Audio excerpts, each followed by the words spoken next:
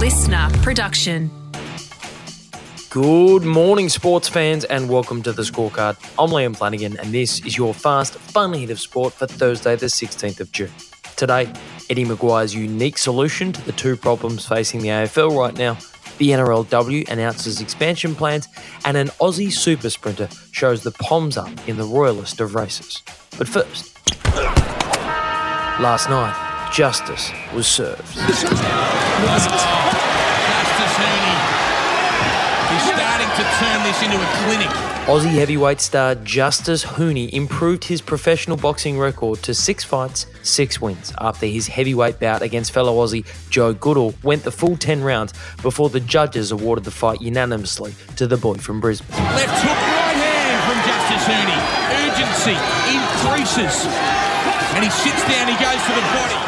The win continues Heaney's upward trajectory as a heavyweight to watch as he moves into the top 15 in the IBF, WBO and WBC rankings, meaning that he's now eligible to fight for a world title.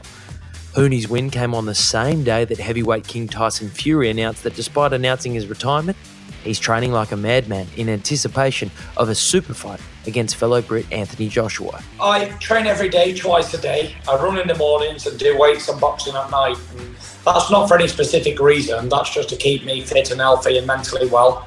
I've been enjoying my life, and my way of enjoying my life is doing a lot of training. I'm glad Fury's keeping fit, because do we dare to dream of Justice Heaney taking on the Gypsy King? Right now, the AFL has two problems. The Kangaroos suck, and Tasmania really wants their own team. Enter former Collingwood president Eddie Maguire. Take this on board as a proposal to think about and see if this is better for the long-term future of a North Melbourne and a Tasmanian combination, then instead of having two weak clubs, becomes a super club. And that's what I'm trying to get to, a super club. Maguire delivered a proposal on Channel 9's Footy Classified last night, which outlined how the Kangaroos could evenly split their games between Tasmania and Melbourne.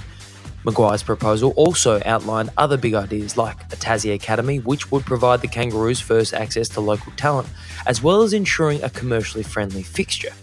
But the big kicker in Maguire's plan? I would go and say to this man, Alistair Clarkson, you love Tasmania, you started your career at the North Melbourne Football Club, you are the coach, and we'll put your coaching fee outside the soft cap because you're going to be an ambassador and you're going to develop it up. That's what's going to be big. You know what, Eddie?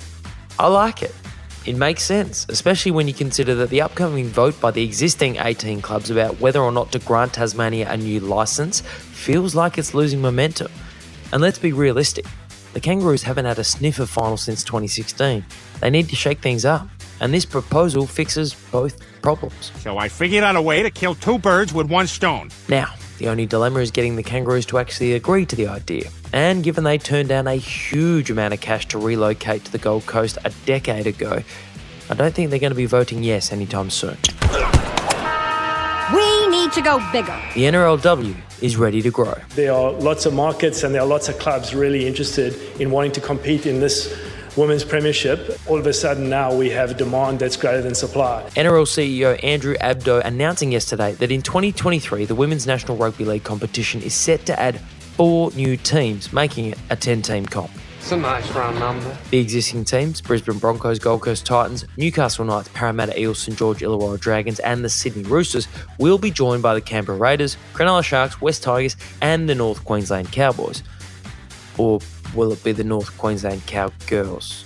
That club will have to handle the whole woke gender issue that no doubt will cause some sort of a hullabaloo. Don't worry, it's just a name. The latest announcement continues the fast-track development of the women's game in Australia, as Abdo explained. I'm very excited about not only the growth of the Premiership. Next year, when we think about the female elite calendar, it starts at All Stars. It runs through both the New South Wales and the Queensland state competition. It now has an 11-week Premiership. It has 2 state of origins and an opportunity for us to have an international program at the end of that where the best of the best can be represented in their countries. Once upon a time, an Australian horse named Nature Strip went on a long journey to a faraway land called Royal Ascot. Fancy. 10 years on from a certain Black Caviar's famous victory at the Royal English Course, Nature Strip was attempting to prove his sprinting superiority. As they make their way down inside the final couple of furlongs, Nature Strip has gone to the front in the King's Stand. Racing in the King's Stand Stakes in the presence of actual royalty, Nature Strip jumped the second favourite behind American runner Golden Power. But over the 1,000 metres, Nature Strip's pure sprinting prowess was on display. It's Nature Strip out clear in the King's Stand by 2 lengths from Acklam Express. Twilight Calls, then behind these Equilateral. Salute a world-class sprinter. Nature Strip, a ripper in the King's Stand. The Strip ran out a comfortable winner, with only one horse actually getting anywhere near it, and that horse had lost its rider in the starting gates.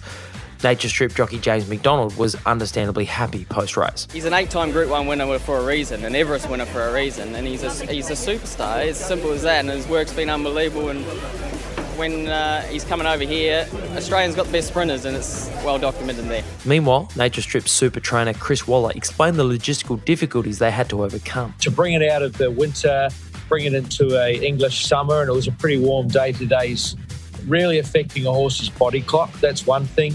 They travelled 40 hours. We took 2 horses over. The other horse is home affairs. He's racing Saturday. 40 hours on a plane. They stand still. They're not in first class, business class or economy. They're just standing upright. I think Nature Strip's earned himself a first-class seat for the flight home. And that's your Fast Fun Hit of Sport for Thursday, the 16th of June. I'm Liam Flanagan. Catch you tomorrow for your week-ending edition of The Scorecard. Listener.